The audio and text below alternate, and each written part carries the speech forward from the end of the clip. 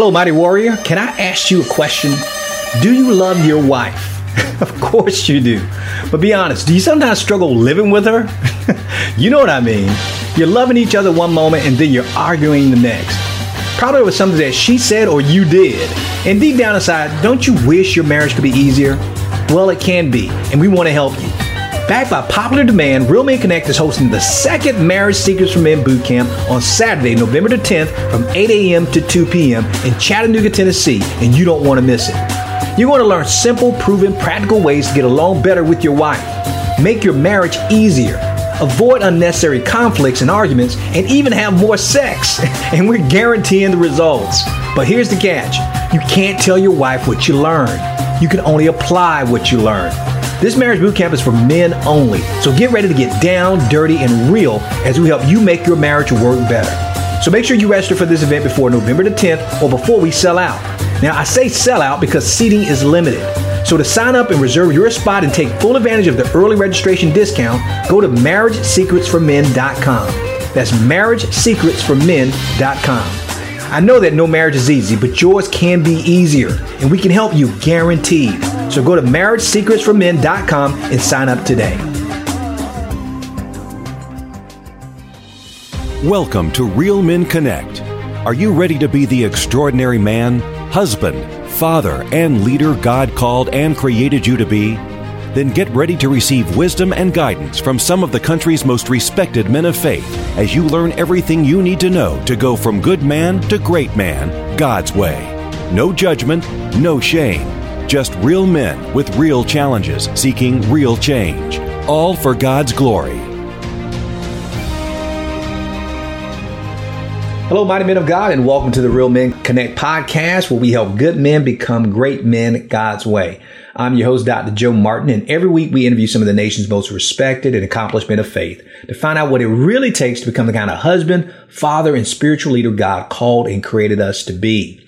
Each interview session is packed with practical, proven, biblical principles you can immediately apply in your relationships, on your job, and in your community. And today we have with us Dave Hilgendorf, who is the author of Jesus is at Work: How to Find Joy and Purpose at Your Current Job.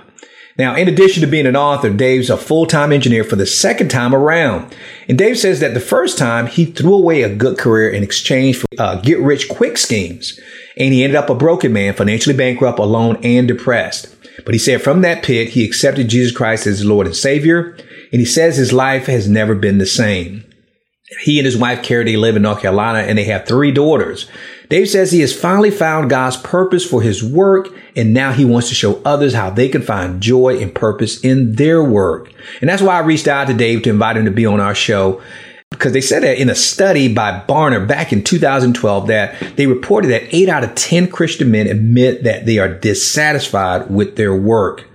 And when I started researching this topic about men's dissatisfaction with their job, and I was looking for a Christian perspective on this dilemma, I came across Dave's book, Jesus at Work. And I found it to be insightful, practical, and firmly backed up by God's word. I was so thrilled when I reached out to him and he accepted my offer and agreed to be on the Real Men Connect podcast. So please join me in welcoming our newest warrior to the Real Men community, Dave Hilgendorf. Welcome to the show, Dave. Well, thank you very much. I'm very happy to be here. And Dave, I got to tell you, I'm not even giving them half the story because you have the patience of Job, because it took a while to get you on this show, man. It was not easy treading. And even getting on the show today with our technical difficulties and everything, we got to believe that you go through tests and trials because God is going to show up in a mighty way. And I'm expecting him to show up in a mighty way on this podcast, on this particular episode, because I think this topic is so important to men out there, and I can't wait to dive into it. But Dave, before we get started, I always ask men when they come on the show to share with us their favorite Bible verse that gives them inspiration from the Word of God. And what is your life verse for this season in your life right now, and why? Galatians 5:22. But the fruit of the Spirit is love, joy, peace, long-suffering, kindness, goodness, faithfulness, gentleness, self-control. I love this verse because for several reasons. First of all, my pastor refers to it as God's true nature manifested in us. And the other reason I love it is because it helps me focus on what is really important in life. I mean, so often I get focused on am I keeping up with this goal or that goal? And is my life on track? Is it not on track? And this verse, I think, for me, more than any other, helped show me what really matters. Am I letting God work through me as measured by the fruit that's in this verse? You know, and Dave, I'm always surprised. We're now over 280 episodes, and I'm always asking men that question, and I'm always surprised that no one usually repeats the same verse. And you kind of think that we all have our favorite verses, but you think someone started to overlap. And that's the first time anyone has quoted Galatians 5:22. And I love hearing the perspective. So thanks for sharing that perspective with us on that particular verse. It gives us something to think about. Now, Dave, in your introduction, I was talking about a little bit about your testimony that you shared. I got that from your website. And so I always ask men about their story because everyone has a story. And so let's start by you sharing your story. Give us the highlights of your story and what you're about and how you got to this place of writing a book such as this. Sounds good. Well, I grew up in a Lutheran home. We went to church every week. I had a good, solid family, parents that loved me. But when it comes to our faith, I viewed, looking back on it now, as faith that was fairly limited into private faith and going to church on Sunday. There wasn't a lot of talk about God in the home. But so from there, I went to college, and I continued to go to church on Sunday, but I entered into, I guess, what you might call a typical college lifestyle, and drinking and some drugs and promiscuous behavior, but I still worked very hard at getting my degree, and so I graduated and got my first job at working for General Mills, and it was really a cool job. I got to be able to get into some pretty interesting things, which we don't have to go into now, but it was, I guess the point is, it was an interesting job. It was a good paying job, but I wasn't satisfied. There was something that wasn't quite right. I was always kind of looking for something else, both in terms of relationships as well as my work. So I quit my job and pursued trying to get rich, and was not doing things, as I look back on it now, biblically sound way. I wasn't breaking laws, but I was going into too much debt. And at the end of the day, when the 2008 financial collapse occurred, I was pretty much already collapsed. I was in debt up to my eyeballs. I had over $1 million in debt, and out of control, basically. And I was, after my divorce, continued pursuing relationships in the wrong way. I was living with somebody, and then that relationship broke up. And a friend of mine invited me to his church, and it really made an impact on me. The pastor made a call, both to Salvation and to come visit their church. I answered the second call, and I went to their church the next week, and they had a large singles group that met, and I met my current wife now, Carrie, at that singles group, and she kind of, I didn't know quite what to do with her because she talked about faith in a different way than I was used to. You know, she talked about loving Jesus and quoting scripture left and right and things that I wasn't used to, and talking about being born again, things that were just not part of my reality up to that point. And but within about 6 months, I accepted the call at that church and accepted Christ as my Savior. And about a year from after that, Carrie and I got married, and we've been married now for 12 years. I adopted her 2 daughters that she had at the time, and then we had another daughter together. And as soon after she and I met, or as soon after we got married, I filed bankruptcy. And so I was very humbled by that experience. And I finally as part of that bankruptcy, wound down what was left of this business that I had.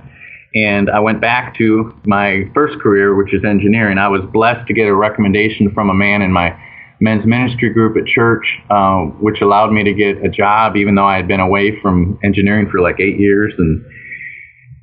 So I went back to this job with just a different attitude about work. I mean, I was so humbled by everything, and I was fired up about being a Christian in ways that I never had.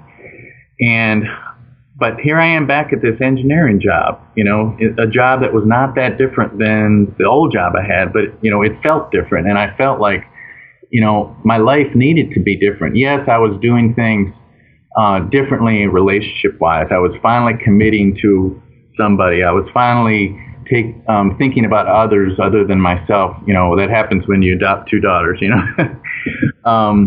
But what does that mean in terms of my work? That was the thing I was just struggling with. And so, there were some things very different about both how I thought about my work and how I acted at work. And I was reading a book called God Has a Dream. I believe it's by Bill Godwin. God Has a Dream for You. And that book really inspired me to write a book about what I was kind of struggling with and praying about and going through.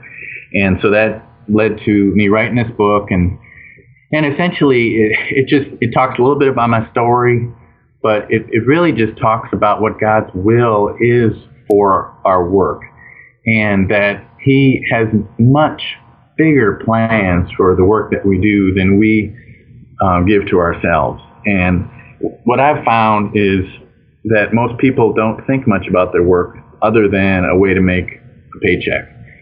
They don't think of it in spiritual terms. That's partly because the church doesn't think of it that way, to be honest. And we don't normally talk about our work in spiritual terms. We talk about spiritual things, and then maybe at a gathering we might talk about what we do for a living, but we don't talk about how that work has anything to do with our walk with the Lord. And Dave, we're going to jump into that with more detail because I got a lot of questions for you, man. Sure. And I asked you to share your story because I want to give the men out there who are listening some context of seeing your journey, because it's one thing to see a man where he is. They see you on your job, but they don't know the journey it took for you to get there to your job. And you mentioned a lot of different things, and I love taking notes when I'm listening to guests. And I want to touch on a couple of things before we jump into some specific questions about Jesus at work, because I believe you're absolutely right.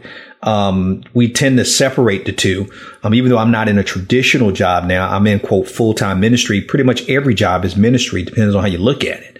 But I want to go back to a couple of things that you mentioned earlier. And I don't know if it's just out of my curiosity or me just being nosy, but when I hear men talk about they say, man, I grew up in a good home. But God was not discussed about it. I grew up in a very dysfunctional home. So I'm always curious, what makes a good home if God is not in it? I've struggled with this a bit, because, there's a good chance my parents won't listen to this. I wouldn't ever want to listen to it. I don't want to disrespect them. I understand. They haven't listened to my podcast, so they probably won't. Well, when I say good, there wasn't abuse. There was no physical abuse. We were well taken care of. My dad was not comfortable, showing love or saying I love you. It's not that he never said it, but it wasn't something he was real comfortable with. But he was a good provider. He was at home. He wasn't off. Away from the family. My mother was very loving.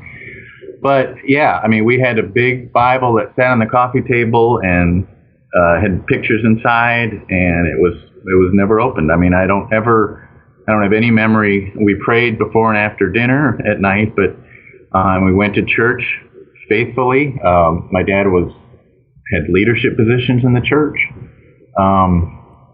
But it was not a part of our family discussion. We didn't talk about we just didn't talk about God. I don't know how else to say it. Yeah. And Dave, and I'm sorry to interrupt you, but because it just seems so interesting to me, and I said me and us as Christians, because I know they've had to label cultural Christianity when we worship the God that we want as opposed to God who is. And we know, I think this is Deuteronomy 6 about how we're supposed to impress God's commands on the hearts of our children, and talk about it when we're at home, sitting at the table, when we're walking along the roadside, when we're putting them in the bed, and when they're getting up in the morning.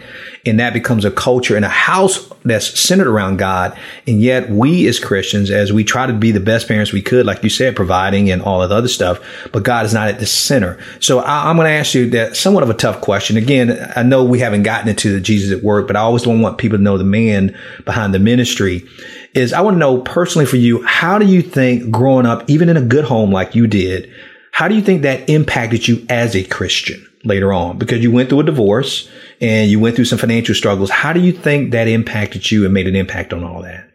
Well, somehow I thought it was okay to act the way I did with regards to my lifestyle.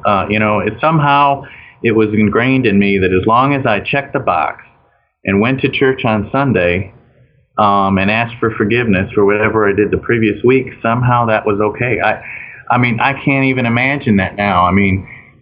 Thinking that way or instilling that in my kids.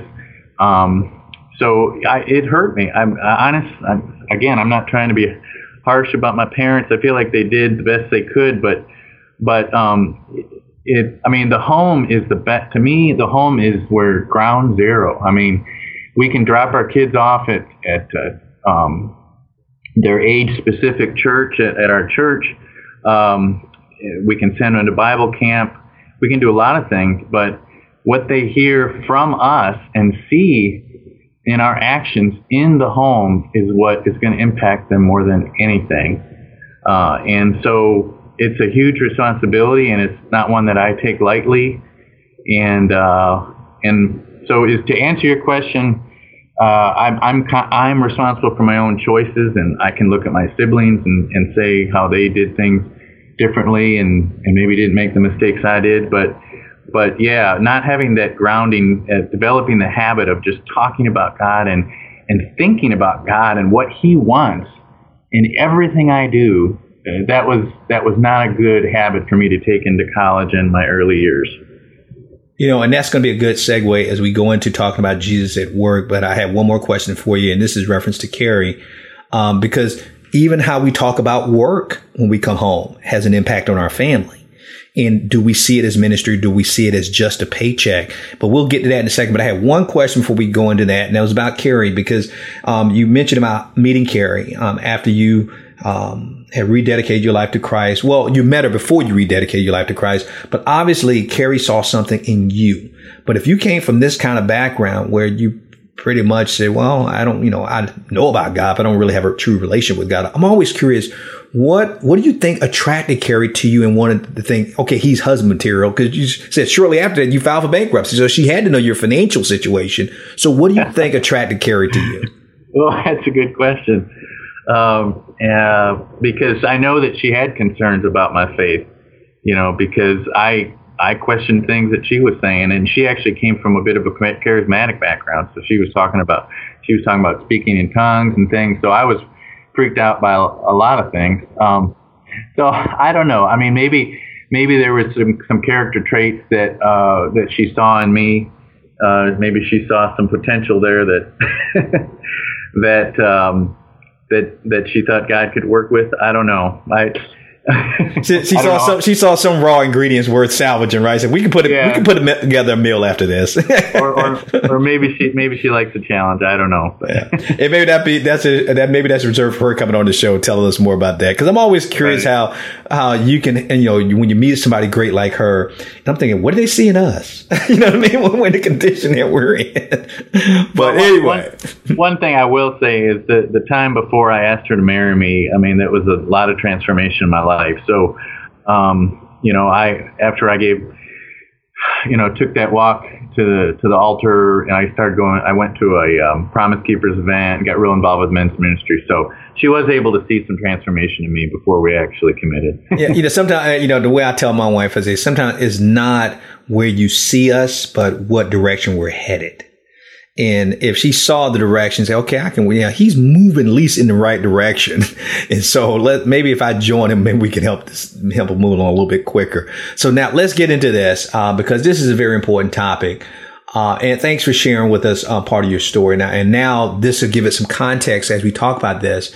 As I was going through your book, you mentioned about finding joy and purpose on your job, even if you don't really like your job. How do you do that and not have it as just a means to pay the bills? I think there's several things. One of them is you have to be close to God. And again, when I purposefully use the word joy as opposed to happiness, because I do think words matter, and we can apply when we talk about finding happiness, we're talking about things that are a little more surface, that are more temporary. So I can have a good day and a bad day in my work, just as I can have a good day and a bad day in my marriage or any other part of my life.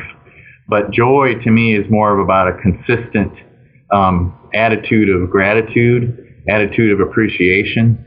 And so I guess the first thing is to be plugged into my Creator, and I can do that through prayer. I can do that by meditating on a particular scripture that keeps me on track. That's one key, and then the other is just an overall perspective of what the purpose of my work is, and reminding myself that it's much bigger than just a paycheck. Those are two things that come to mind that have helped me. Now, so how can we make sure that we do work that matters? Because, guys, we like to judge what we do. Well, all I'm doing, I'm just a janitor. I'm just a plumber. I'm just a carpenter. I'm just whatever. How do we make sure that the work we do matters? Because it all matters to God. Is there a shift that we can make in our mindset to make sure we do work that matters, regardless of the kind of work that we're doing? Well, I think the important thing to remember is that God values work. One of the first things he did with Adam and Eve was to give them work. And, what was that work? Well, it was tending to the garden. Is there anything particularly spiritual about right. that? Right. No, but so there must have been a reason why God felt it was so important to give this new creation something to do. So I think that's the first thing, is just to remember that it's not up to us to decide whether our work matters. It's up to God, and He gave us work as a concept, and so regardless of what we do, it falls under that category of being fruitful, multiplying, tending the garden, and other terms that you might call just work in general. The other thing I think it's important to remember is there's this thing called common grace, and I've gotten a better appreciation from that. I read the book Every Good Endeavor by Tim Keller that's really good, and basically it says that common grace is God blessing everybody, sinner and believer and sinner, or sinner and saint, you might say. Every human on this earth, God blesses. And one of the ways he blesses everybody is through common grace. So if you think about that, no matter what work you do, if the work you're doing is in some way helping someone in some way, you are a part of God's common grace to mankind. Wow, that's a great perspective, Dave. I never thought about it that way. Because I like how what you said too, that it's not for us to determine the significance of our work, but it's for God. And I keep thinking, how do we get there? I guess we get there thinking based on the numbers that we see, because based on what you're saying, and then we look at it from God's perspective. Okay, yes, Donald Trump as the president of the United States has a very, very important job, but God doesn't say that makes you less responsible, make an impact for his kingdom in a job that you're working at a photo booth. I don't know, or a toll booth. The thing is that God determines the significance of your work, and I guess we have to make that choice to honor him in it. But I want to go to something that I saw in your book. In part 2 of your book, you said that we need to know the difference between God's purpose and his assignment. And you had made mention of, I guess it's a Bishop Trogdon who opened your eyes up to this. Could you tell us the difference between God's purpose and his assignment? Absolutely. So I believe that God's purpose is for us to love, and to love him and to love others. I mean, that's shown up in many scripture, that we try to make life so complicated, and God brings us back to simplicity. And so basically all he wants us to do is to love him and to love others. So that is basically what I call the purpose of my work. Now, it's also the purpose of my life. But then I think that also brings me back to the idea that we need to integrate every part of our life, and I believe that's God's will. In other words, we shouldn't be carving out, here's my church life, here's my home life, here's my work life. We should be the same person in every part of our life, and we should bring our faith and our beliefs into every part of our life. And so basically that's what I define as the purpose of your work is to love God and love others. All right. And so how's that different from God's assignment then? So assignment is what the things that God wants you to do within your work. Oh, okay. So the purpose, so the purpose is kind of like what drives everything in your work. It drives the assignments that you do. And in the book, I talked about a general assignment and your personal assignment. So the general assignment are things that God wants each and every one of us to do in our work. Okay. And so some of the things, one of those is to be excellent, to work with excellence. Another is to love and serve others. Another is to model integrity. And another is to share the good news with others. Now, that last point, a lot of times people get hung up on that. Oh, is it okay to proselytize? Is it okay to share the gospel at work? That's a whole other discussion. And we can talk about that. But the point I'm trying to make is there's two types of assignments, general and personal. And sharing the good news is just one part of those general assignments. There are many other things that God's assignments. And by assignments, what I mean is these are things that God wants us to do. Now, is he going to be mad if we don't do them? I mean, that's not the God that we serve. He's already done everything. So all he wants is just for us to love him and love others. But he loves us enough to know that an abundant life means much more than just getting a paycheck and paying your bills.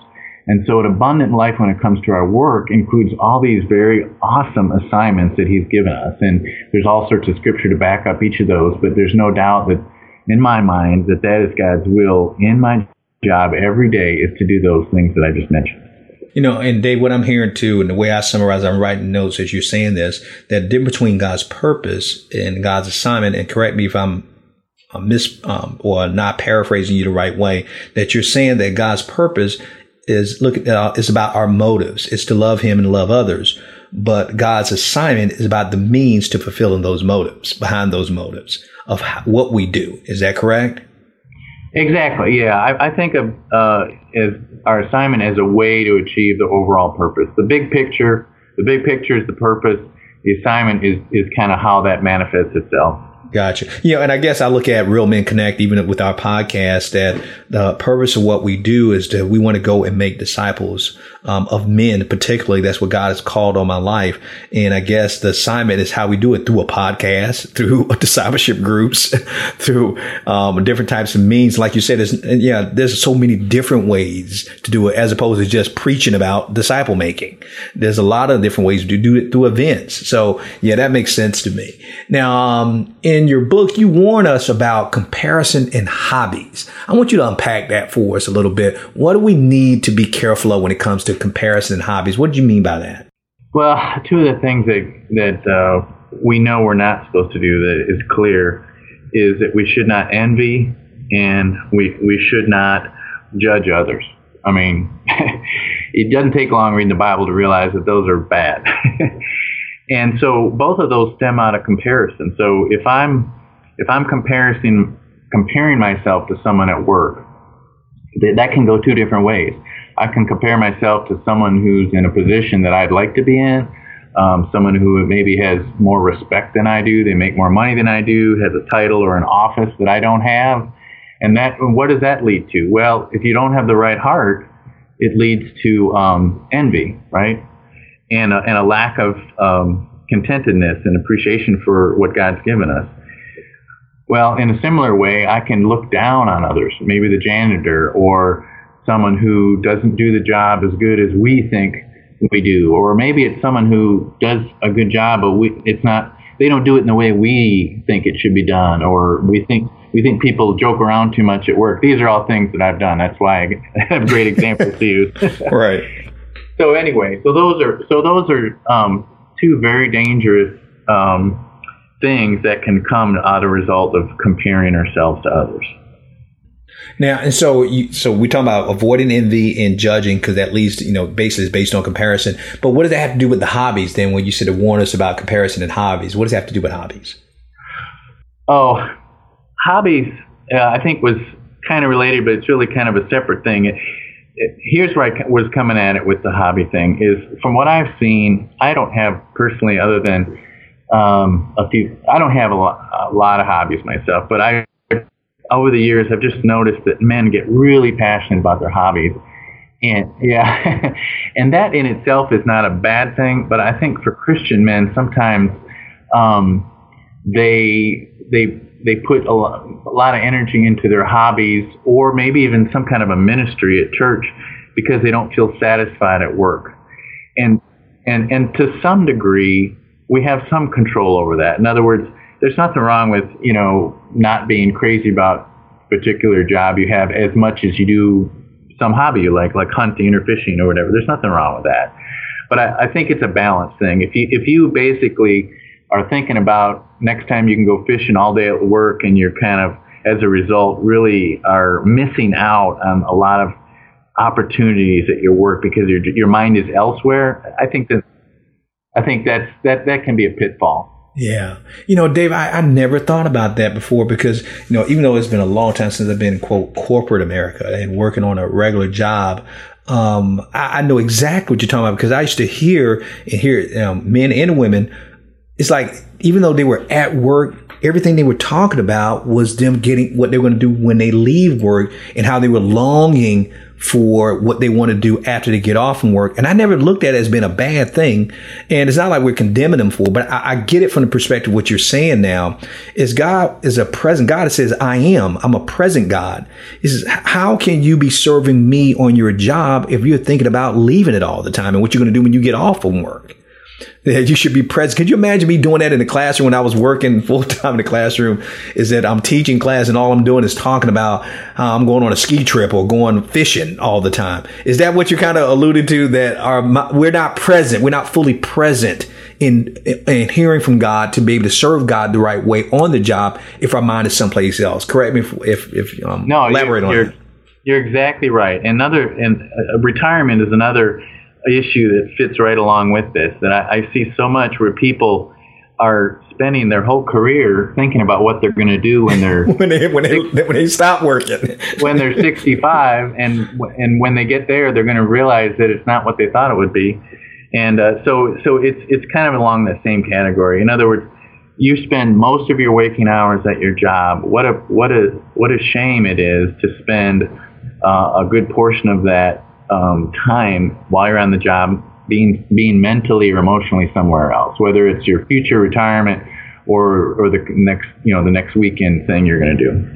Dave, I'm glad that you did bring it up. You talked about that, because it's not something that you really give a lot of attention to. And I'm hoping the men out there who are listening, we're not saying that is evil, that is wicked doing it. What we're saying, we're missing opportunities to be able to be a vessel that God can use fully. Which kind of leads me to my next question I wanted to ask you about. When I trained teachers, Dave, one of the things I taught them was not to complain to students about the teaching profession. You'd be surprised how many teachers talk about how bad teaching is to students, because I felt like it would discourage students from wanting to pursue our profession as educators, and it reflected bad on them as teachers. So I have to believe when we complain about our jobs and how much we don't like it, this can't be honoring to God. So how should we talk about our work when we're speaking to others? What should we say, even if we're struggling at work? How should we communicate about our jobs?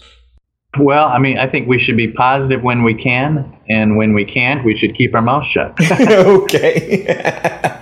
I mean, it's not that we have to be all fakey and talk about how we love this, we love that, when some things are just mundane and we really don't like it.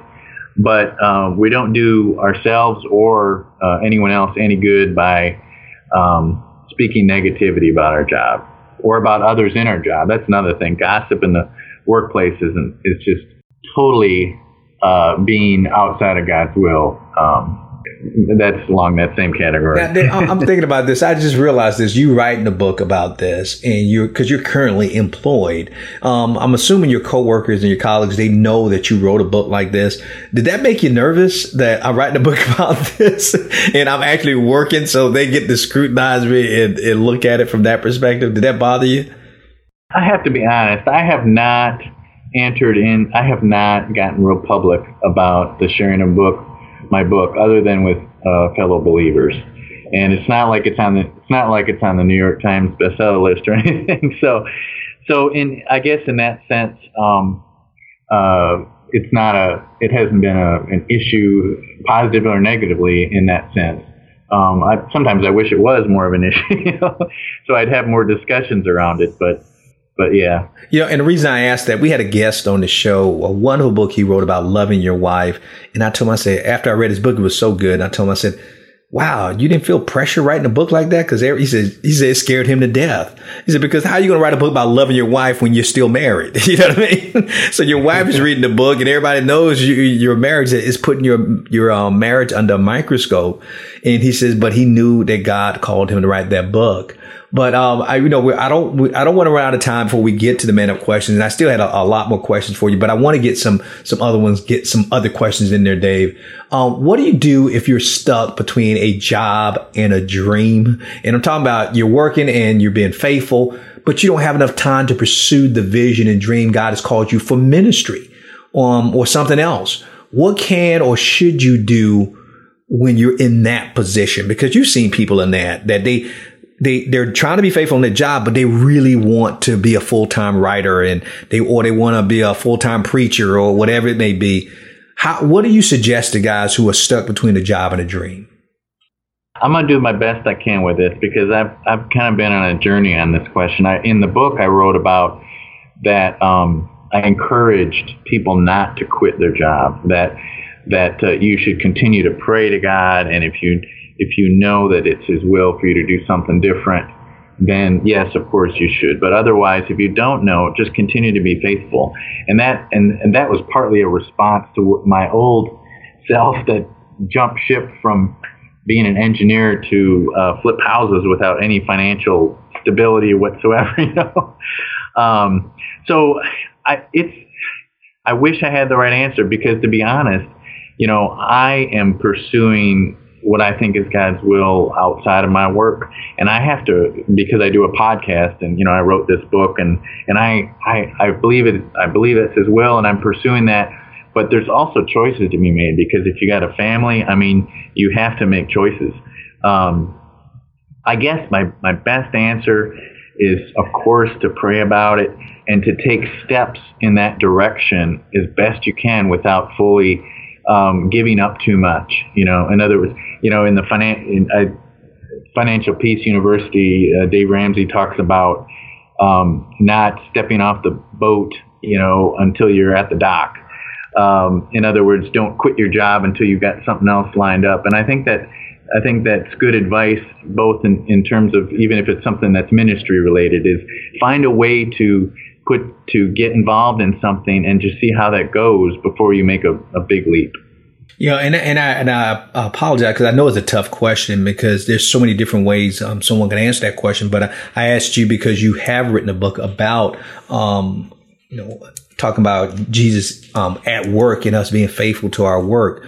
Because I've given similar advice to people who want to do what I do, because I've been self-employed and full-time for the last 20-something years. I don't tell people it's the greatest thing in the world, because there's no guarantees. But for people who want to pursue their passion outside of work, I tell them, like you said, I said, do it part-time. I said, just test the waters. And I say, if God is ready for you to move, he'll let you know. Either he'll close that door or he will award you financially and bless you that you have no choice but to leave.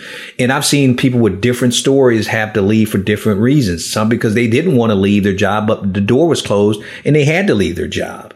And they pursued ministry or their passion full time. And so I just wanted to get your perspective on that. Now, trying to think, I want to ask you, I remember something I read in your book. You said that we should let God be our promoter. Could you explain to us what that would look like in real life, where God is promoting you, being your promoter? For me, it's about trusting in him and not trying to make something happen. If you are sincerely praying about a potential promotion or a change in what you're doing, and you have peace about it, that's really different than just doing it without really pursuing God's will. And for me, it has a lot to do with being patient and not trying to force something to happen. My wife the way she describes it, don't go kicking in doors. Let God open them. Right. Because we're inclined to do that. And I like that you mentioned patience, because we're impatient. I know I'm impatient, and I want to say, but if I just do this, or if I just make this happen, and always, I would say 9 times out of 10, I miss God on that. And I realized that God said, no, wait for my timing on that. You didn't hear from me. That was you going ahead of me. But my wife always says, Joe, I don't want to kick in any doors. I want God to either open them or I want him to close them, but I'm not going to kick in any doors. And so I like how that's because when I read that, I'm thinking, okay, what is they really trying to say? And I think that's exactly what you're saying. So patience and waiting on God's timing.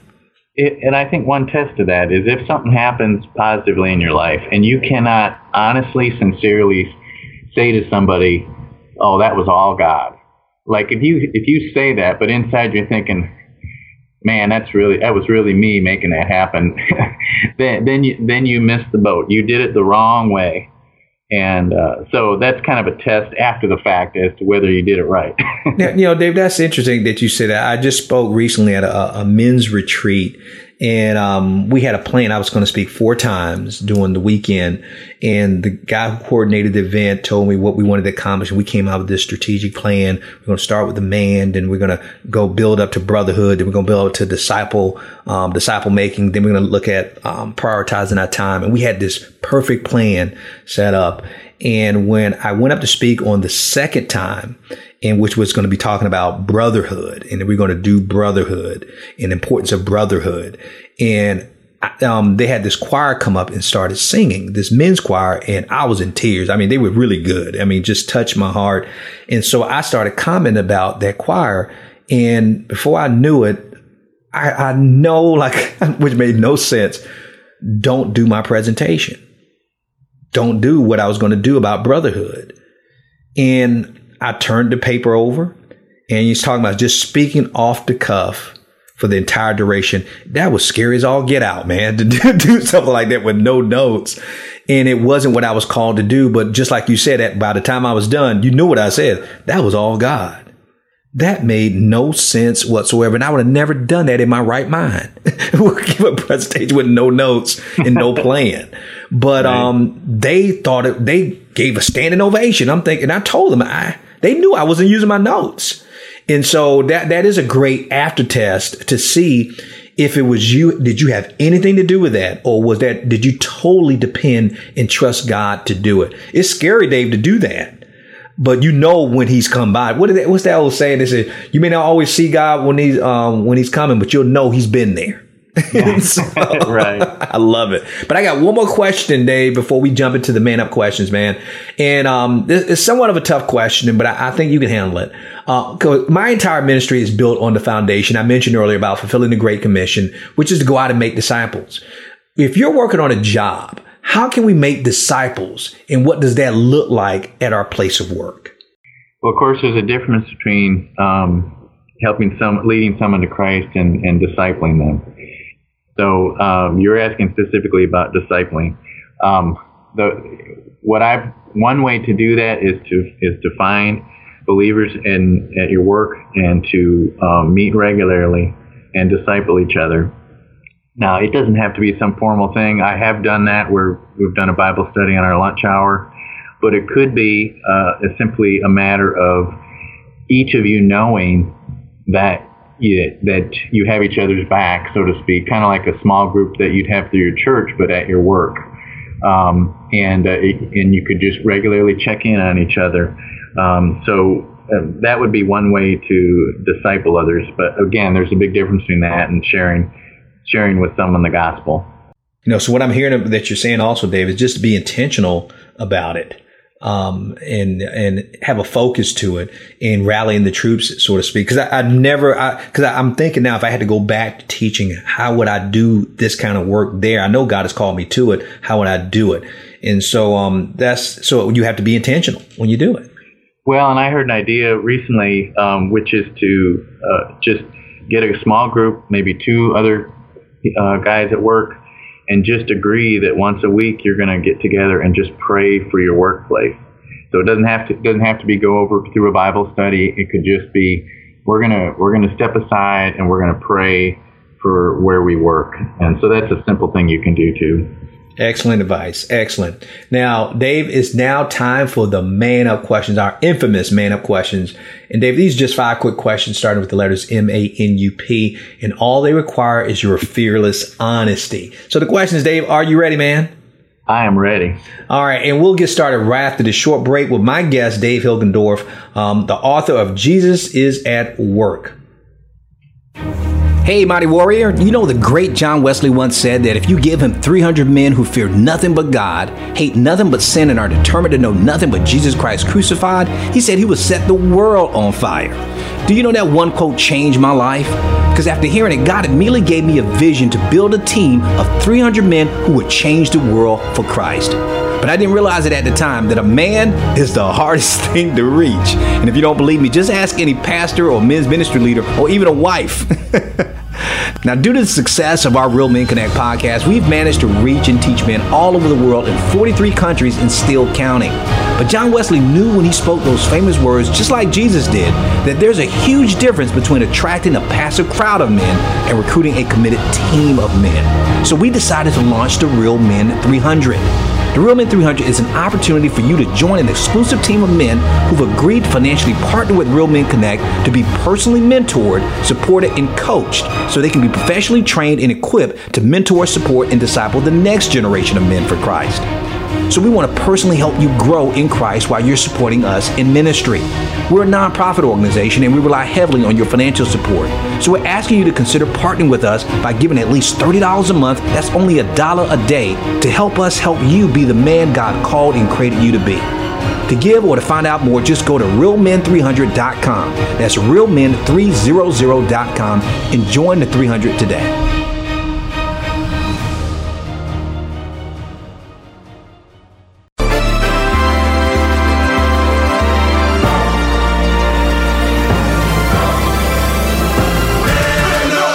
Hey, Mighty Men of God, we are back with my guest, Dave Hilgendorf, and he has agreed to take on the Man Up questions, and I can't wait to hear what Dave has to say about it. And Dave, the way we do this thing, man, and we ask those 5 questions, but sometimes I kind of put a spin on it, depending on what you've already told me and what the Spirit is leading me.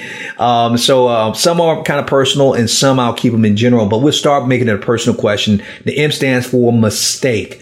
And I'm going to tailor this towards your book and you being at work, because you now have returned back to the workforce again after taking a hiatus to flip houses. But what mistake did you learn the most from your first stint at work and now your second stint back in full-time employment?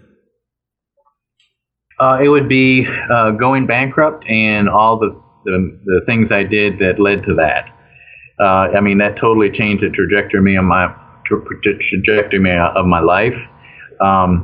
And it gave me an appreciation for my work in a way that I never had before. And it drove me to learn what God has to say about managing money and about work in a way that I would not have. I'm a huge Dave Ramsey fan. My wife and I lead the Financial Peace class. We've done it 8 times now. And I'm sure I wouldn't have wouldn't have gotten there if I had not made such a huge mistake in my life. Mm-hmm. Talking about turning ashes into beauty. God is now using you now to help others and reach them doing that. That is awesome. Now, the A stands for attitude, Dave. And based on what you see when it comes to us as Christians at work, if there's an attitude you can change in the heart of men who you see working the 9 to 5, working the grind at work, what would it be? What attitude would you change in men?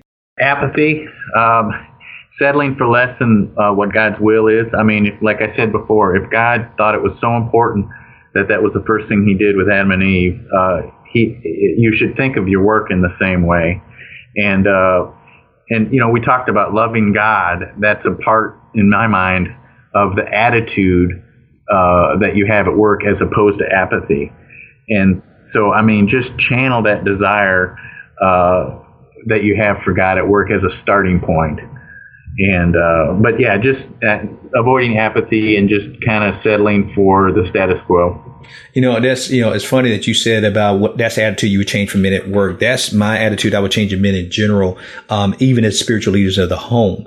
And in a sense, and I'm not throwing your parents under the bus. If they listen to this, we love you. But in a sense, their attitude towards the home, and even though they love, they had God in the home, they never talked about him. In a sense, that was kind of like an apathetic approach to God. And that's what you want to guard against, is that casual, passive approach. And so you're telling us that we need to fight against that when we're at work. Oh, absolutely. I mean, if not, it's just going to be like you're sitting on an inner tube floating down the river. You have got to swim upstream with this thing. You can't just let this happen.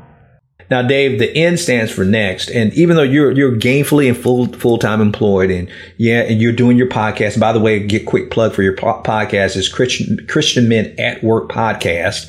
And you're an author now, and you may even be working on some other books.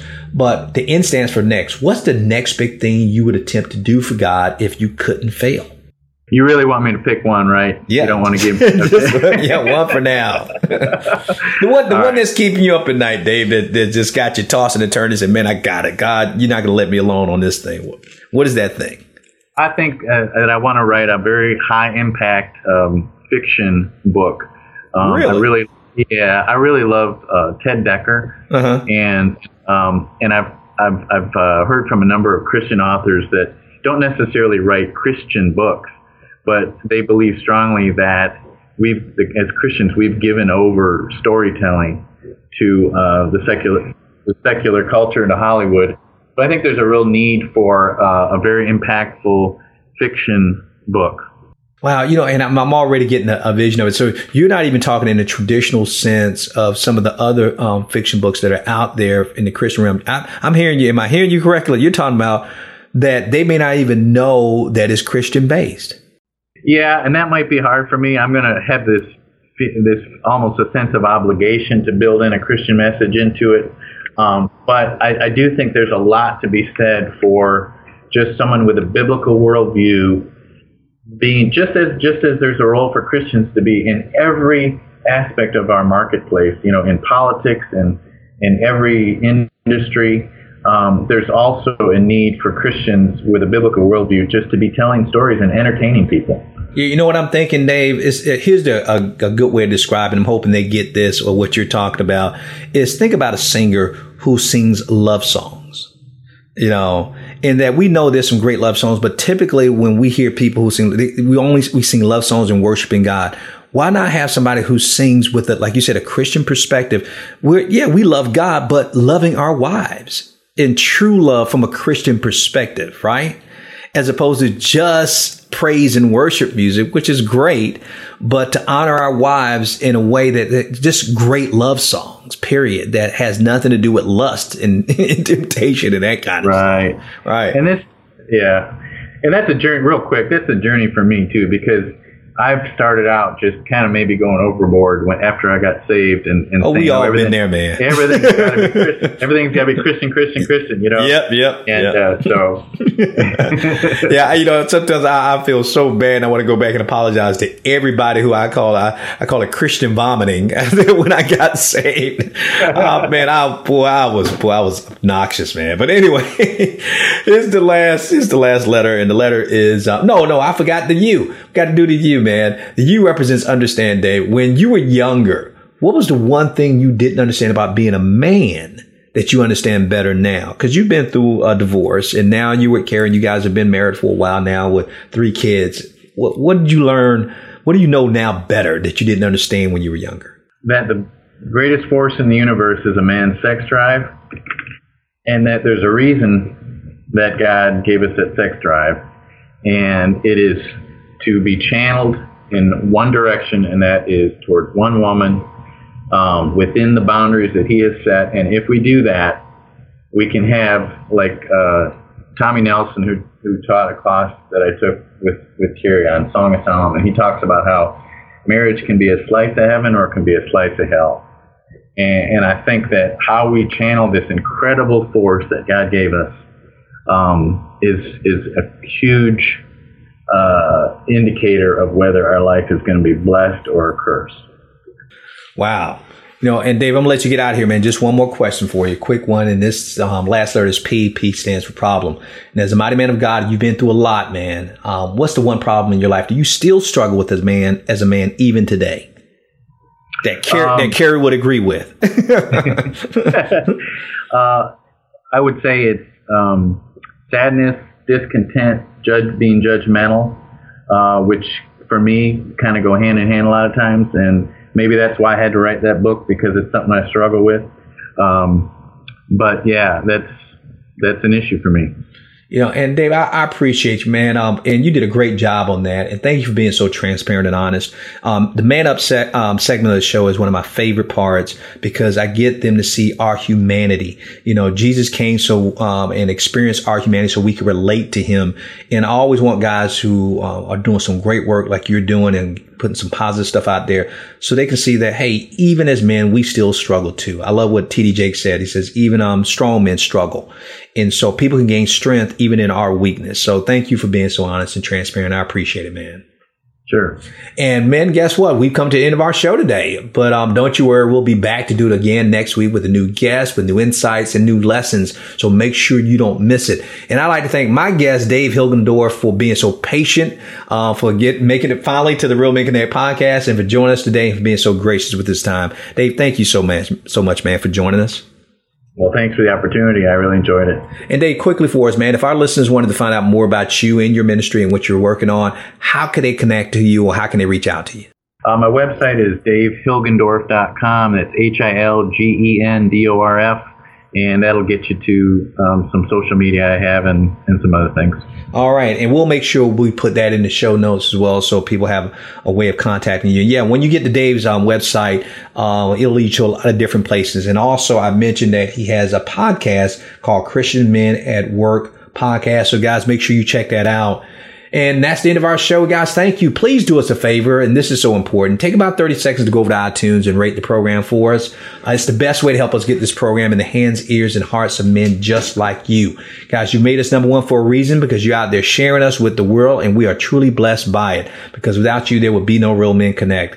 So until next time, I'm Joe Martin, your man builder with RealMenConnect.com, reminding you that we are males by birth, but we are men by choice. So each and every day, choose to be the man God called and created you to be, because a male is a terrible, terrible thing to waste. So until next time, stay strong, stay blessed, and as always, stay in his grip. Talk to you soon.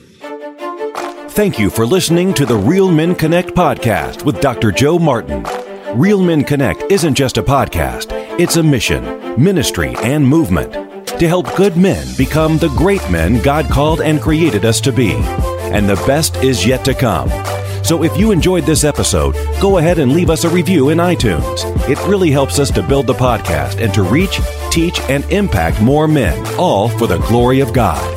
And make sure you check out RealMenConnect.com to get our free tools and resources to help you go from good man to great man God's way. Again, that's realmenconnect.com. Thank you for listening. We'll see you in the next episode. Real Men Connect is a listener-supported podcast, and we're now the #1 radio podcast on iTunes for Christian men. If this podcast has blessed you in any way and you'd like to help us continue to bless and transform the lives of even more husbands, fathers, sons, and leaders, please prayerfully consider supporting this ministry. Just go to realmenconnect.com and click on the donate button, and may God bless your faithful giving.